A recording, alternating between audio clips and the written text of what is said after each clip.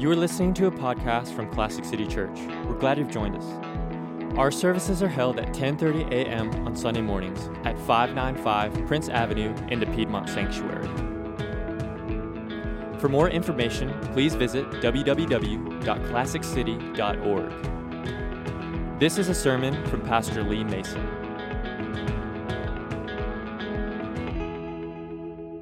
We've been doing a series, and we're calling this series Clean. And we're talking about something very important about our spiritual life. It's how to live with a clean conscience. In the book of 1 Timothy, chapter 1, verse 5, Paul's writing to Timothy. He's a young minister, and he's over a lot of churches, and he's telling him to avoid all these sort of side issues. He says, I want you to focus on this thing. The goal of what we're doing is to do three things. We want people to love with a pure heart, to have a good conscience, and to have sincere faith. So we're talking about that middle one. What does it mean to have a good conscience? It's very important to our spiritual life that we have a good conscience. Now, the word conscience literally means with knowledge. It is your knower. By your conscience, you know right and wrong. You know truth. And what we can do in time is we can hurt our conscience. We can damage our conscience. One way we do that is when we know we're doing something wrong and we feel guilt, we feel uneasy about it, the Bible literally says we suppress the truth in unrighteousness. We suppress the voice of conscience. Another way we can do it is if we keep doing that after a while, we can, instead of just suppressing it, to get through the discomfort we have with what we're doing, we'll exchange it to truth for a lie, the Bible says in Romans. Exchange the truth for a lie, and that's just lying to ourselves. And if I was to say that your conscience is like your nervous system, in that it warns you when you're doing damage to your soul, the way your nervous system warns you when you're doing damage to your body, lying to ourselves is like taking a drug. It's like taking a cortisone shot, just to numb the pain so you can keep doing what you're doing.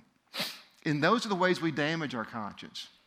And what can happen in time is if we damage our conscience, we can have a lingering pain. We can have pain when we shouldn't have pain. We can have guilt when we shouldn't have guilt. And we can have shame when we shouldn't have shame. And part of Christ's mission was that you and I, that part of our soul, would be good again. It can be clean, it can be healthy, it can be brought back to a status of being, good and normal and strong. And this is part of what we're looking at. So we've looked at two words already. We're going to look at a third one today. And the words we're looking at are condemnation, which means the penalty you have to pay to be made right. The second one we looked at last week was guilt. Condemnation, I always reminded it's like a horn blasting when you can't do anything about it. It's just feeling condemned, feeling judged. Guilt is when you feel defiled. Just a feeling dirty and feeling defiled. And part of what the book of Hebrews talks about that we looked at is how the writer in Hebrews wants to get us to understand something. Is that you need to look at yourself the way God looks at you. God looks at you through the finished work of Christ as a clean product. He actually uses the word perfect to describe your status before God. Perfect, clean, whole. And he says you and I have to look at ourselves through God's eyes, not through the eyes of our performance. We are our past. I do this corny example. I haven't done it in about 3 weeks probably, but where I will take a fork and eat a fork and remind all of us that every day we go to restaurants and we go to homes and we stick defiled, dirty forks with 20 years of mouths in our mouth.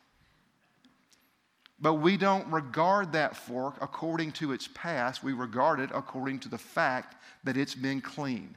And God does the same thing with you. He does not treat you like a dirty fork that's been in thousands of mouths for 20 years. He treats you like a brand new, fresh utensil that's just been cleaned, because that is what you are. And the Bible tells us to really understand and have that kind of a biblical self-understanding, and that will help cleanse our conscience. So we have this idea of condemnation and guilt. Today I want to talk about something else that's related to that, and that's the idea of shame. Shame. What does it mean that Christ can take away our sin and our shame? Now, the word shame in the Greek and Hebrew is a real interesting word. It literally means to make your cheeks hot. To make your cheeks hot. Anybody here ever been embarrassed? What do you feel? Your cheeks get hot. You feel your face getting flushed. You get red. That's the word for shame. I remember when I was a young teenage boy, I would be sitting in a social situation. I could be having a great time. I could be comfortable and confident and on top of the world. And somebody would mention in a generic term the word acne, pimple, or a zit. The word zit became big back when we were in high school. And I would suddenly become utterly self-conscious. I had some acne. Otherwise, a very handsome face. But I had, and I would just, I remember so many times I could just be I could be extremely comfortable. Suddenly, I would just see myself as a boy with red bumps on his face. I don't know why I was so sensitive, but it would just make me blush, and it would just stifle me. And that's what shame can do. Stifles us, makes us very self-conscious. And when the human condition is story of humanity is told to us in the Bible, the human condition, we read in Genesis 3, the chapter where man is created. It has woman. We also read about a fall. And what happens in that story, we know that Adam and Eve were tricked by the serpent. They ate the forbidden fruit. And when they ate the forbidden fruit, they became aware of a condition about themselves. They became aware that they were naked. And they had never felt that way before. They had never felt shame before, but they suddenly, with their sin, felt overwhelming shame. And this is how they reacted. They ran away from the Lord. Ran away from Him. Shame is an incredible debilitator to you and I having a personal relationship with God. They ran away from Him. And they made fig leaves to cover themselves up. And then when they got back together and the Lord's walking around saying, "Where are you guys? Where are you guys?" And they hid from Him and they came out and their little leaves on. Really interesting what happens when God says, "Who told you? I don't want you to feel shamed. Who told you this was true of you?" And of course, they started blaming one another. Adam blamed God, said, "It's the woman you gave me." Eve blamed the devil. They both could have been comedians or politicians in our world, obviously, because we just blame everybody. It's amazing to me. I had an interesting thing happen this week. I'm reading, probably like you, there's this phony politician who pretends to be a moralist, and you got this guy who pretends to be a women's guy. He's just great for, and then you have these comedians and all their stuff that they barely, and Hollywood people, and all these people that are caught in these just incredibly deviant, like unthinkable acts. And they don't own it. And I was reading all this, and then I was reading the same news page. There was a line that said, "Michael Vick pays off complete debt." Remember Michael Vick? Used to quarterback here for the Atlanta Falcons and was put in jail for dogfighting, and was, because he went to jail, he had all these debts. He had like $17.5 million in debt. What we find out about Michael Vick is when he got in jail, he got born again, really committed his life to Christ. When he got out, he, rather than declare chapter 11 or 7 or whatever you can do, he he made a pledge to pay off his creditors. And literally, last week, in the midst of all these phony politicians and celebrities and all this nonsense, this broken man who believes in Christ paid off his bill. Isn't it incredible? And that's what Christ wants to do in your life and our life. And I want to tell you this. You and I need this to happen. It is for Jesus to eliminate our shame, to free us to be responsible, moral citizens of this planet. That's His will for our lives. Free us from it. So we're not a self-conscious guy walking around with fig leaves or makeup trying to cover up our blemishes, but we can own who we are and really live out a clean, healthy life. So this is what we're talking about when we talk about having a good conscience. And this is what Jesus came to do. Wipe out our shame. Eliminate it as though it never happened. You know, in the Gospels the story of Jesus begins in Matthew chapter 1. Matthew 1. And in that introduction to Jesus, it's really kind of odd to read. It's just a genealogy that goes on verse after verse after verse after verse. This man had this son, this man had this son, this man had this son. I think there's 51, 52 different ones. This man had this son, and it just goes on and on and on. But there's 4 times where Matthew, when he's writing this, breaks up that pattern, that monotonous pattern. And what he does, instead of naming the dad, he names the mom. In Jesus' ancestry, instead of naming the dad, which is what you're supposed to do, he names the mom. And it's interesting, the dynamics of those 4 moms that he mentioned. One, every one of them are Gentiles.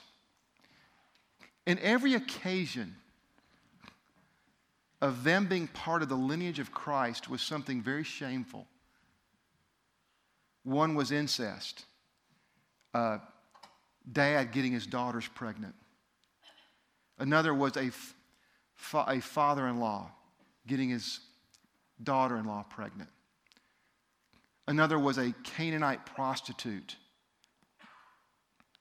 And what Matthew is communicating in that genealogy in such a really neat, novel way is that in Jesus' blood, in His lineage, is sinful humanity.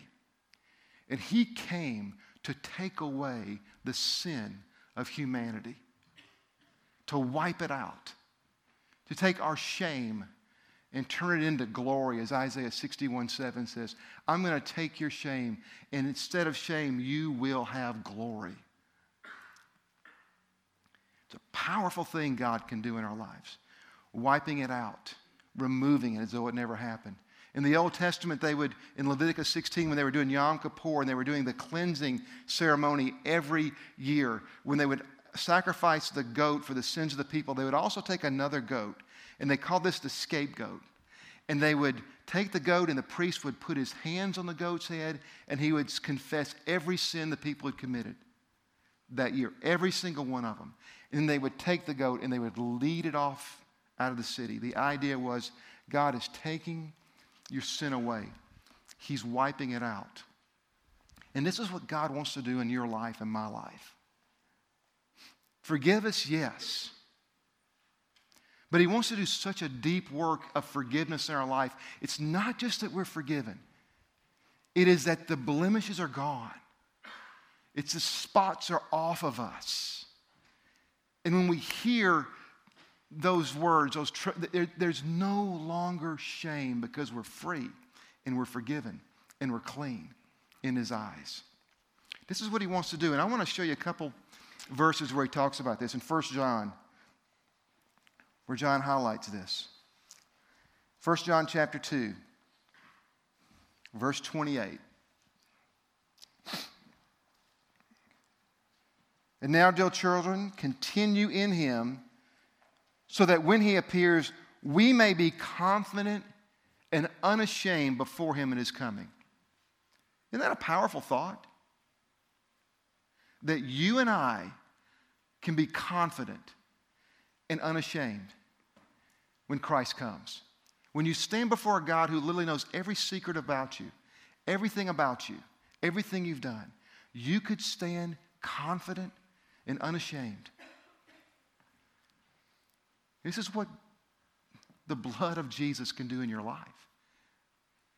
This is what the work of Christ can do in our life if we take it in deeply. Confident, unashamed that is coming. Look at this in chapter 3, verse 19. He continues his thought. And this is how we know we belong to the truth and how we set our hearts at rest in his presence. If our heart condemns us, we know that God is greater than our hearts, and he knows everything.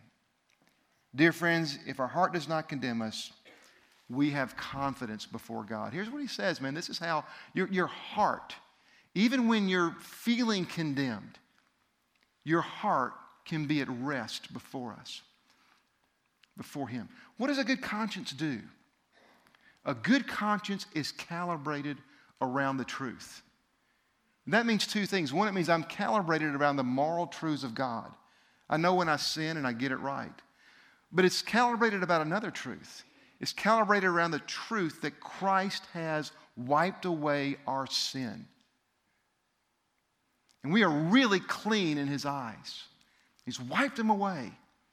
And we can be free and we can stand before God unashamed and confident, without any shame. Completely confident that your blemishes are wiped out and they exist no more. You know, we go back to the story of the fall of Adam and Eve. And again, Adam and Eve they're shamed. They're clothed in fig leaves, trying to cover themselves up. They're blaming God. They're blaming one another. It's an incredibly difficult moment for them. And they're kicked out of the garden. They're gone. It's over.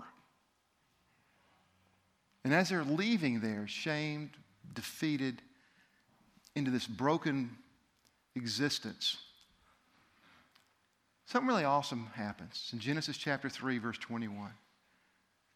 The Bible says this: as they were leaving, God himself made garments of skin to cover them. What a powerful thing. In their shame, in their regret, in their loss, as they're leaving, God himself sheds the blood of an innocent animal. God himself makes skin, and God himself adequately covers them. Which is exactly what he's done for us through Christ. Shed blood, innocent blood, made the skins, and he's covered us fully and completely through Christ. This is what it means to set our heart at rest before him, is that I am calibrating my conscience around the truth. And the truth is, his blood wipes out our sin completely and thoroughly. His blood takes away our shame thoroughly and completely, and frees us to begin living a life that calibrates our conscience around the truth. That truth and the truth of his word. That's one of the goals of Christianity. That's the goal. You and I have that experience. Hosea 14:4, God says, I will heal what's wrong with you. I'll love you freely. What a powerful thing. God, through Christ, heals what's wrong with you and me. Loves us freely. Micah 7, he says, I will tread on your sins and throw them into a sea. God will tread on your sins, throw them into the sea. So they never existed. And this is the truth I just want to communicate with you. I don't know if you're like me, if you feel still morally like a teenager who's got more than enough pimples on his face. If you feel that way about your soul, you feel that way about your past, you feel that way about what you've been through, maybe because of that, just going forward and moving forward spiritually is uneasy. And you're more prone to hide than you are to engage God. I just want to tell you some good news. Your blemishes are gone. They don't exist. You don't need to feel self-conscious, and you don't need to feel ashamed, and you don't need to feel flush in the cheeks before a holy God. He's made you clean, and you're free to connect with Him. You're free to know Him. You're free to live for Him in an unashamed fashion, in a confident fashion. And that's the good news of the gospel. You're free, and you're clean. Completely. Let's pray together. Heavenly Father, we thank you for the powerful, awesome work of Christ on the cross. We thank you how you forecasted in the very fall of man by covering Adam and Eve yourself, you doing the work to cover them. We thank you how with the scapegoat you forecast sins are gone. We thank you for how when Christ came, you brought him to this planet not through just perfect families. You brought him through dirty, depraved humanity to indicate to us that dirty, depraved humanity like us can be clean by his powerful life and by his death. Father, I pray you take the truths that are in this thought and make them real to us. Father, I pray we'd see ourselves as those cleansed of our blemishes, cleansed of our stains. I pray we'd see ourselves through your eyes, that our conscience would not be defiled with our past and with shame. And you'd free us to live a life that really is pleasing to you and is calibrated with your truth. We pray this in Jesus' name. Amen. Thanks for listening to this podcast from Classic City Church. We hope that together we can honor the greatness of Jesus by growing spiritually, living authentically, and participating in his purposes. For more information or more sermons from Classic City Church, please visit www.classiccity.org.